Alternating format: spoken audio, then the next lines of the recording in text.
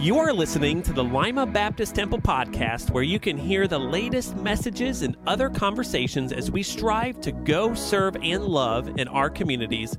If you want to know more about us, visit us online at limabaptisttemple.org. If you've enjoyed our podcast, be sure to subscribe and check us out on YouTube. If you would, take your Bibles and open to Matthew, the Gospel of Matthew, chapter 4, or you can follow on the screen. Now, we're starting a new series today, but I wanted to make sure that it was large enough for you to tell what it is. Can you see this? Who's your one? Now, most of you should have received a letter from me this weekend, depending on how your mail runs, but explaining what this is all about. We're going to take 5 Sundays this month, and we're going to talk about who's your one. We're asking you to share your story. We're asking you to find one person whom you can identify with, who you will invest in, who you will begin to pray for, who you will even share with. And maybe even down the road, you will choose to disciple that person.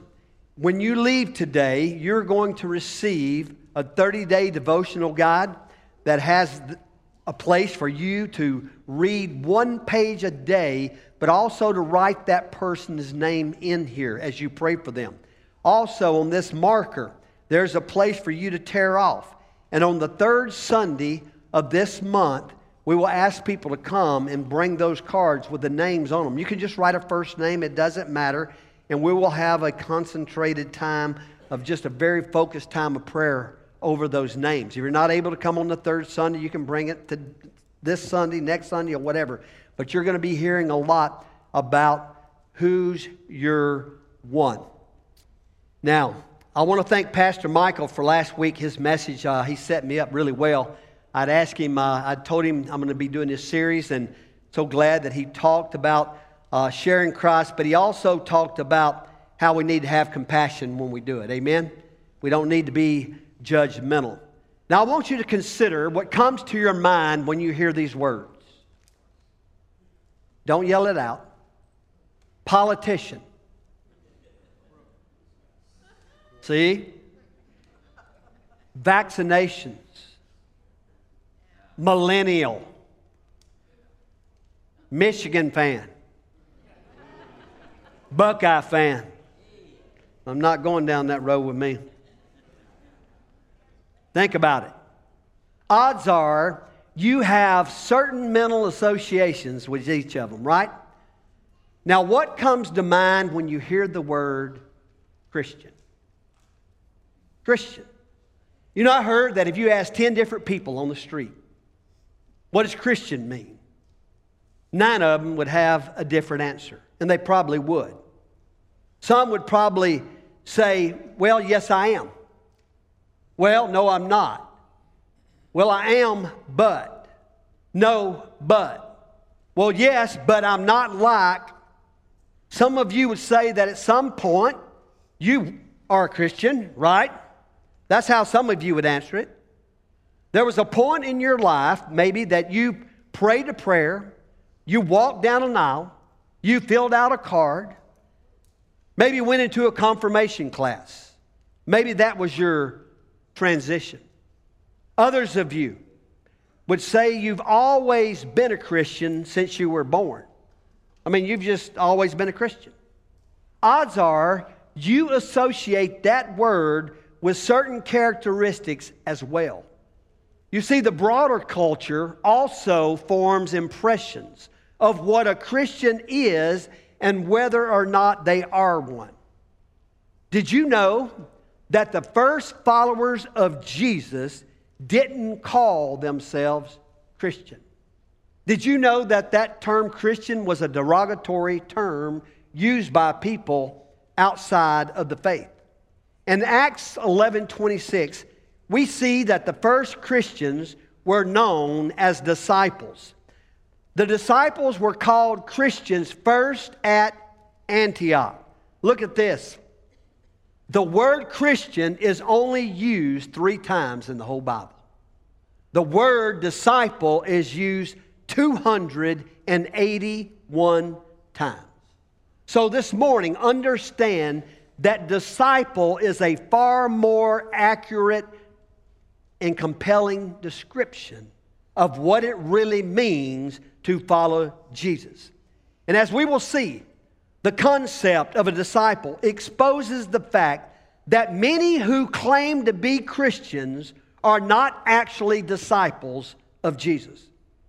I want to go back and try to get into what a disciple actually was. And in chapter 4 of Matthew, we have the calling of the first disciples, and that you'll get a glimpse of what a disciple was and how Christians saw themselves. So let's begin in verse 18 of Matthew chapter 4. While walking by the Sea of Galilee, he saw two brothers, Simon, who is called Peter, and Andrew, his brother, casting a net into the sea, for they were fishermen. And he said to them, "Follow me, and I will make you fishers of men." Immediately they left their nets and followed him. And going on from there, he saw two other brothers, James the son of Zebedee, and John his brother, in the boat with Zebedee their father. Mending their nets, he called them. Immediately they left the boat and their father and followed him. Let me give you a little historical background. All Hebrew boys went to what they called Torah school starting at the age of 5.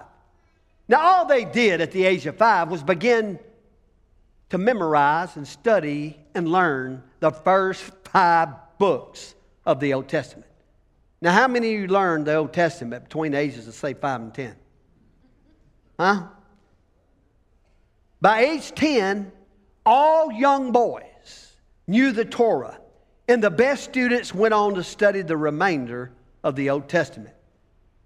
Now, Jonathan Ackland, you're like me. You're in seminary. I graduated seminary. But you know what? I still don't really know the books like I should probably know them. Amen? Have you memorized them yet? Probably not, right? Amen? But you understand, by the age of 10, the rest returned home to work in their family business. At about age 17, if you wanted to go on and make a career out of religious studies, your next step was to find a rabbi you admired and apply to become one of his disciples. Well, when you found one of these rabbis, you would go and you would sit at his feet. That was your request to learn more. That was it. And the rabbi would examine you with all kinds of questions, I can only imagine, and put you through a series of tests to see if you were worthy to be his disciple. Now, Aaron Blevins, wherever you are, you remember, there you are. Remember when we was doing the ordination council meeting the other day? We asked a lot of questions. But boy, I think this went a little deeper than that.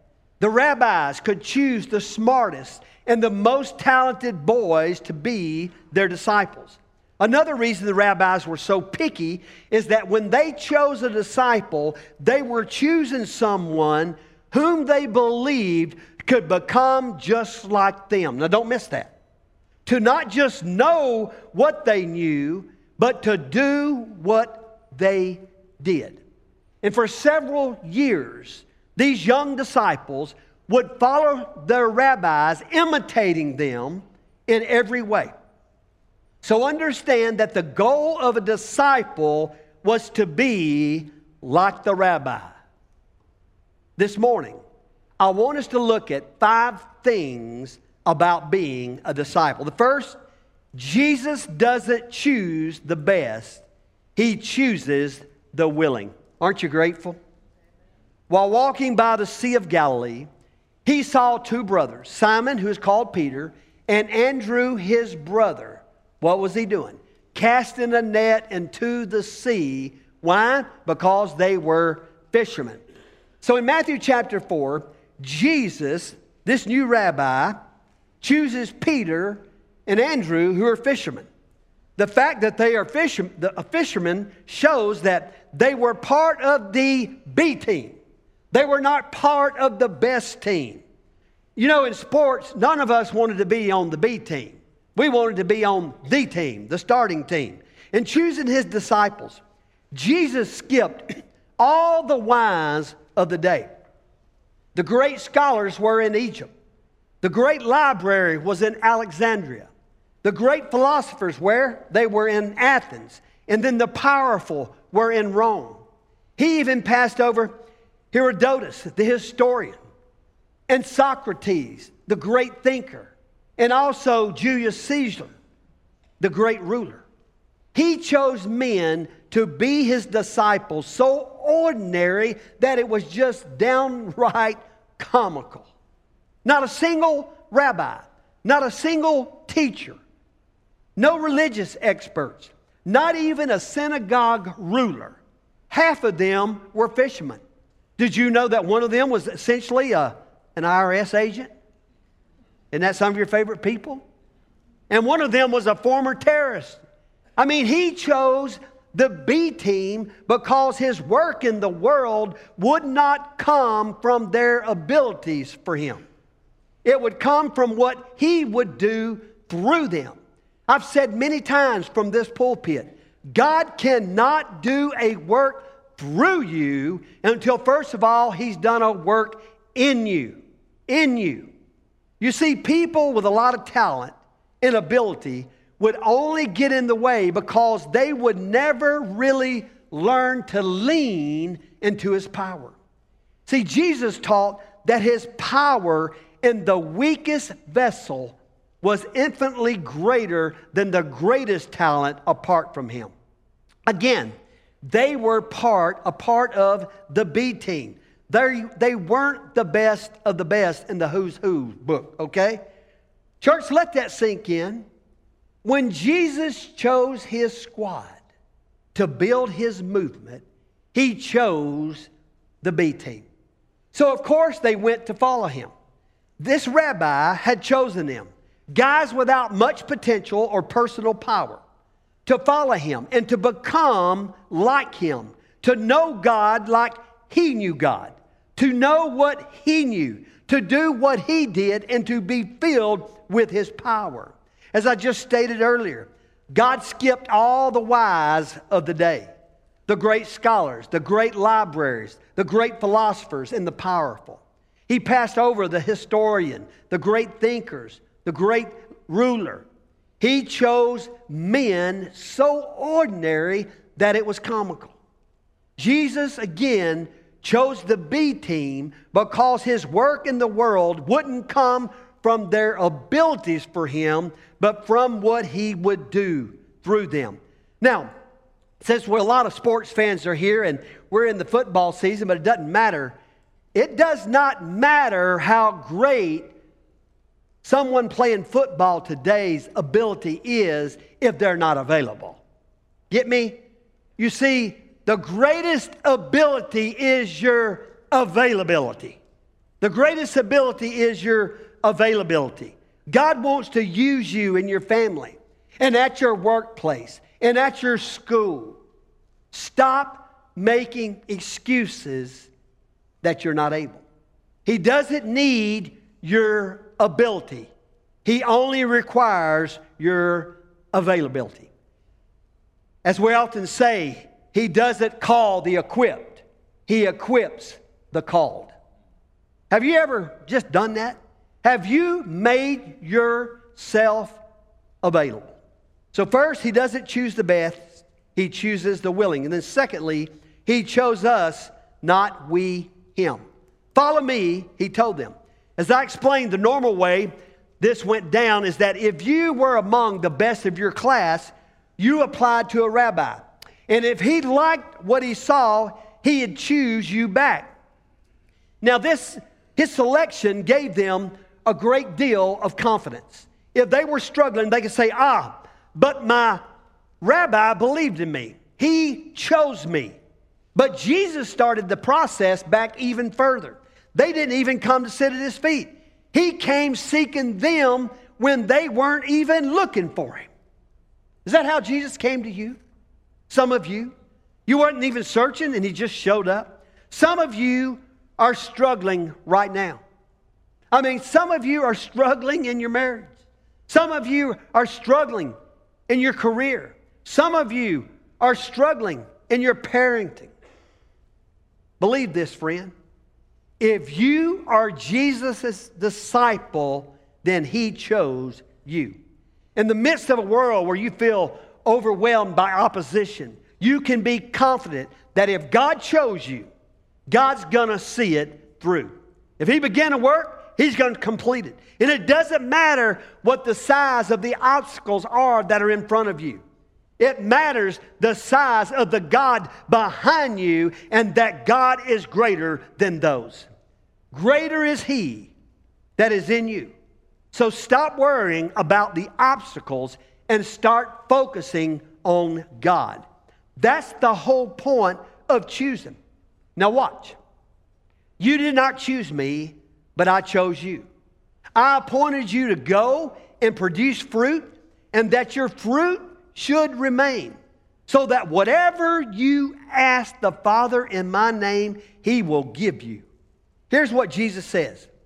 I'll give you His words. Here's what He says to His disciples. You didn't choose me, I chose you. I appointed you that you may not just go and bear fruit, but go and bear much fruit. Bear fruit means you're going to win other people to Jesus, and your fruit will last. It's not just going to be a temporary thing. It's going to be permanent, for real fruit, eternal fruit, so that whatever you ask in my name, my Father will give you. Thirdly, our primary calling is to be with Him. Follow me, He told them. He didn't tell them where they were going or what assignment He had for them. His primary call is not to do something. It is to become like Him. And to become like Him, do you know how you become like Jesus? You have to know Him. And to know Him, you have to know His Word. And to know His Word, you have to get in the Word. You have so many outlets for this right here in this church. You have weekly messages. You have small groups. Some of you are in 2 small groups. You have Bible studies. If you're really serious about being a disciple, you need to take advantage of a lot of these. Get His Word inside of you until it dominates all your thinking and all of your behavior. Until you think it and you talk it and you quote it. Number 4. To follow Him, we have to leave all. To follow Him, we have to leave all. It says immediately they left the boat and their father and followed Him. Now, why identify these 2 things, boat and father? Because they are usually the 2 most significant things in our lives. What do I mean by boat? Well, our careers, our stuff, the way we take care of ourselves. You understand, the boat was their only real possession in the nets. But then father, what do you mean? That's our most significant relationships. I mean, to follow Jesus, man, you've got to change your playground sometimes. You've got to get away from some relationships that you don't need in anymore. To follow Jesus, He has to take precedence over both. Most of you won't literally lose your father and mother over Jesus. Now, some might, especially in the other countries and persecuted churches. Some might here, though.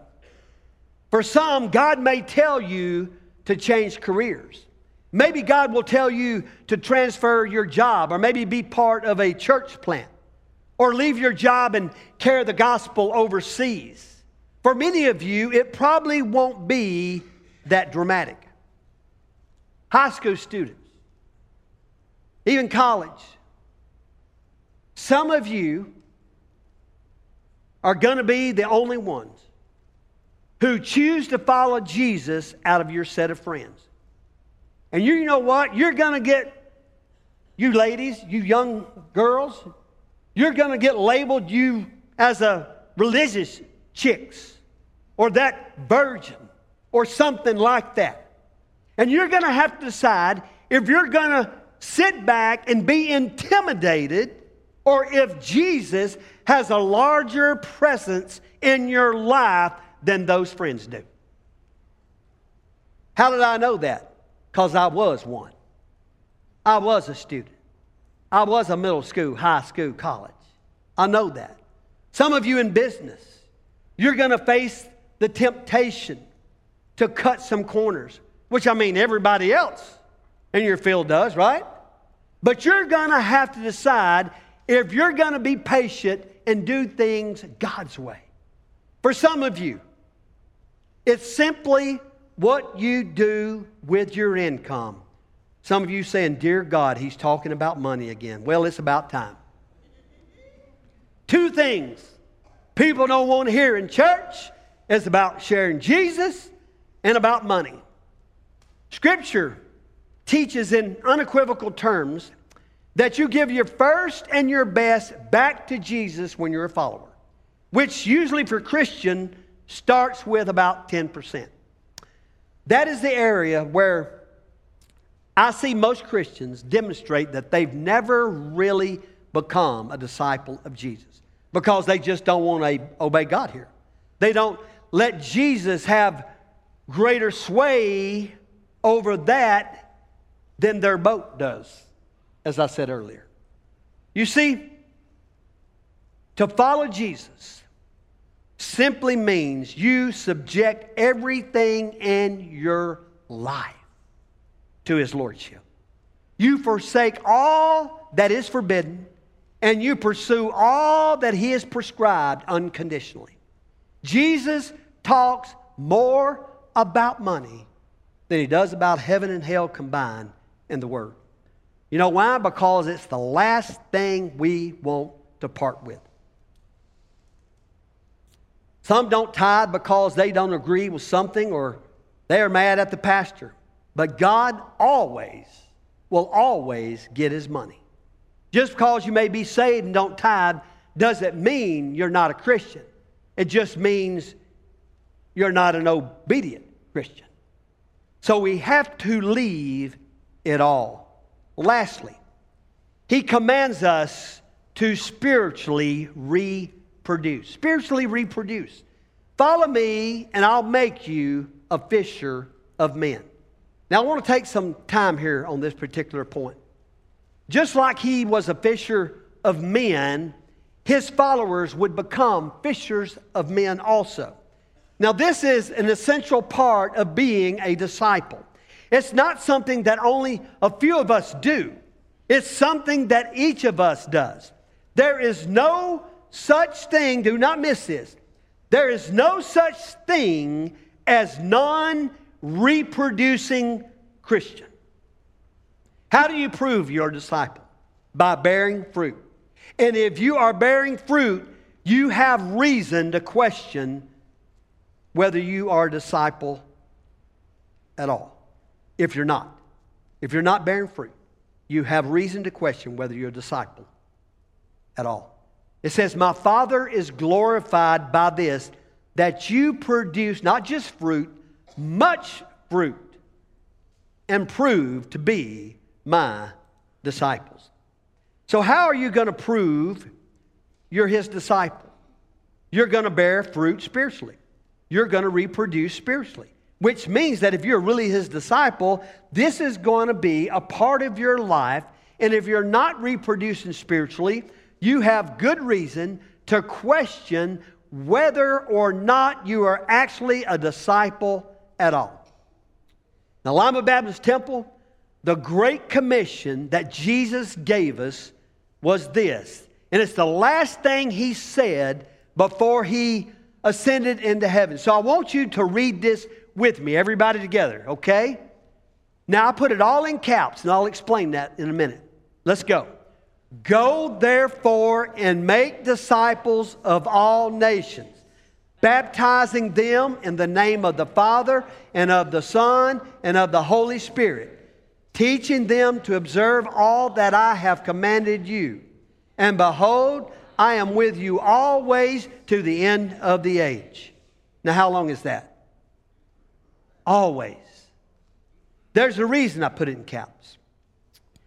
You see, baptizing them in the name of the Father the Son, and the Holy Spirit, teaching them to observe all things I've commanded you. You see, go baptize and teach in the Greek are all participles. There's only one verb in that sentence, and it's make disciples. Which means if you're reading it in Greek, that all these things kind of come to this thing. Which means the center of all the going, the baptism, the baptizing, and the teaching. The center is making disciples, which means that in everything else that we do as a church and everything we do as a Christian, the core of what we do is one verb. The one verb He gave us, which is to make disciples. Yes, we have a lot of ministries at this church. We've got a lot of ministries, but everything that we do in ministry grows out of the call to make disciples. All these ministries. This is the core of all of it. Yes, we love to show kindness and we love to meet needs wherever we see them. We want to help the orphan and the widows and those who are in prison and the unwed mother. But the core of all that as we help them is teaching them about the salvation of Jesus Christ. Everything we do grows out of the call to make disciples. Jesus summarized His ministry in Luke 19 by saying, the Son of Man came to seek and save the lost. If we're His disciples, that's how we're summarize our lives too. I want you to listen to this. In his book, The Master Plan of Evangelism, Robert Coleman said, when will the church learn this lesson? Preaching to the masses, also necessary, will never suffice in the work of preparing leaders for evangelism. Nor can occasional prayer meetings and training classes for Christian workers do this job. Individual women and men are called God's method. God's plan for discipleship is not something, but someone. Do you understand this? God chooses the B team. But God didn't have a plan B. He had a plan A, and the plan A was to use us comical B team members. Do we understand that this morning? When is the last time you shared Christ with someone? When is the last time you led someone to Christ? Let's go to the last one. You know what's coming. When is the last time you even tried? Let me close with this. There are 3 different stages of Jesus' ministry. Listen to this. Stage 1 was where Jesus told people, come and see. Come and see. First recorded question of Jesus there in Gospel is in John 1. Where are you going, Lord?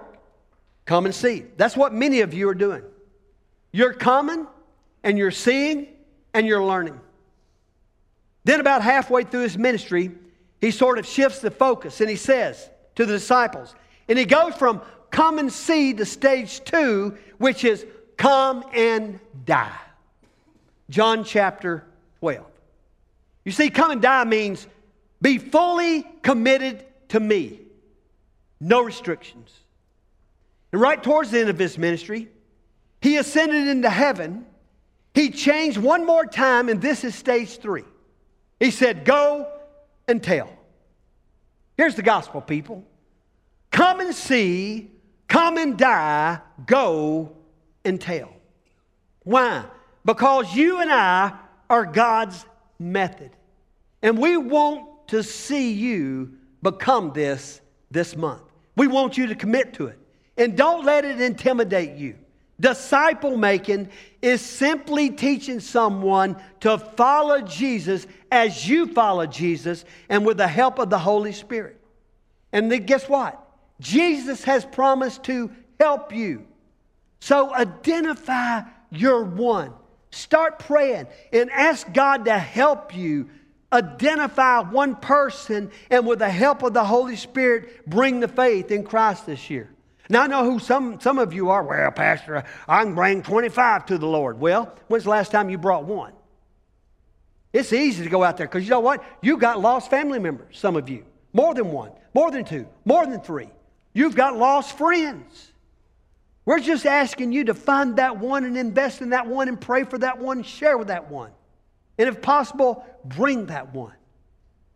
And speaking of all this, then on the first Sunday of November, I want to have a very special baptism service at the end. You remember when I've done those two messages before?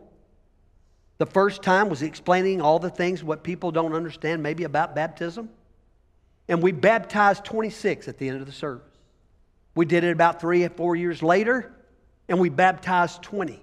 You see, God's Word doesn't return void. Do we understand that? We need to understand that this morning. But before you identify your one, if you are here today and you don't know Jesus, then I have some good news for you. Today is the day of salvation. And you can become His disciple and ask Him to be your Lord and Savior. And you can have the assurance of eternal life in heaven. Now hear this. There's been so much talk about vaccines. There is only one vaccine that will save your soul and keep you out of hell. You must be injected by the blood of Jesus. It's the Jesus vaccine, and guess what? It's heavenly approved. He loves you, and He died for you. And you can know this by just admitting you are a sinner and believe that He died on the cross, and 3 days later He was raised from the dead. We're all sinners. But you need to be able to never leave this place until you've done that. You have repented of your sins. You have believed in His death, His burial, and His resurrection. Just ask Him to forgive you, and He will save you. Just profess that to Him. And then just confess Jesus as your Lord. He really does want to be the Lord of your life. You know, Romans 5:8 says, "But God demonstrates His own love for us in this: while we were still sinners, Christ died for us."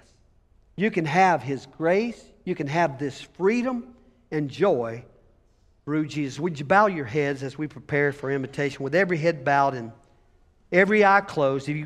If you want this free gift of eternal life, then you can just pray this prayer silently as I say it. Just make this your prayer. Lord, I'm sorry for my sins. Would you please come into my life and save me? Cleanse me of my sins. Come live in me. I receive your gift of forgiveness. Lord, I surrender to you. I give you my life and I receive your life. Help me live the remaining days of my life for you, Father. In your name I pray. Amen. Look up at me. If you just prayed that prayer, you prayed the most important prayer that you could ever pray, and you made the most important decision you've ever made. And I encourage you maybe to come down in a minute and just grab one of us pastors by the hand. Just tell me that you prayed that prayer. For others, maybe today would be a great day for you to come and start praying for your one. If you don't know who that is, that God would reveal that to you. If not, and if you do know it, to come down and start praying for them, that God would give you the strength and the courage to share with them. For the rest, this altar will just be open for whatever you want to come and pray for. So will you stand and would you sing and you respond as God leads you this morning? There is a river of gladness that flows from Emmanuel's veins. The sinner was plunged beneath the flood and got saved.